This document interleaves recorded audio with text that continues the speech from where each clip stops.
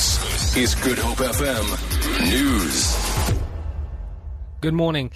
SA Tourism says the new visa regulations have created a negative perception about the safety of children in South Africa. This has in turn contributed to reduced numbers of tourists to the country.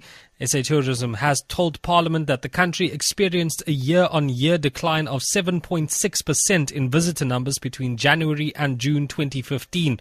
Acting SA Tourism CEO Stembiso Dlamini. It was more on the lack of understanding of the visa requirements and associated perception that South Africa is not safe for children. If you look at our India market is more, people traveling, family travels with children. So that perception of people are not understanding what are the requirements as far as the unabridged birth certificate is concerned was a major concern in quarter 2 and quarter 3. The Department of Health says South Africans should not panic following the news of the first confirmed Zika virus case in the country. A visiting Colombian businessman has been diagnosed with the virus. The World Health Organization has declared Zika a global health emergency and is seeking ways to prevent it from spreading from the worst affected regions in South and Central America.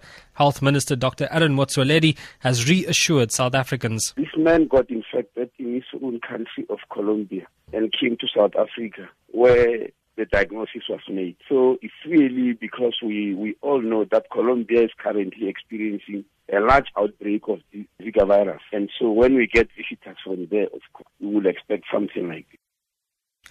Motsoaledi added that the mosquito which transmits the virus is not found in South Africa.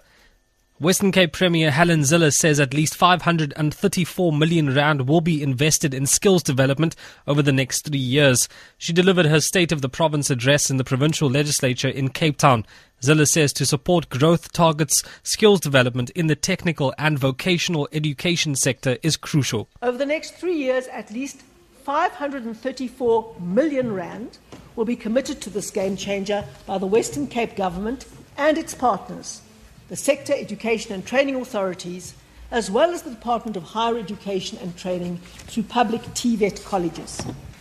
Our aim is to grow intermediate level skills, increase apprenticeships, and promote technical vocational education and training qualifications.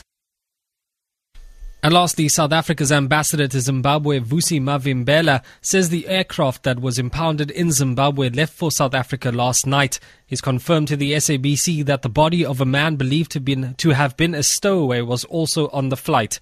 Yesterday, Zimbabwe agreed to release the US Western Global Airlines plane, but only after a scan was conducted to prove that the cargo was in fact cash. Mavimbela says the scan was conducted late last night. Zimbabwe has also conceded that the man whose body was found in a side compartment had probably climbed into the plane without the crew's knowledge. For Good Hope FM News, I'm Rikshay Peterson.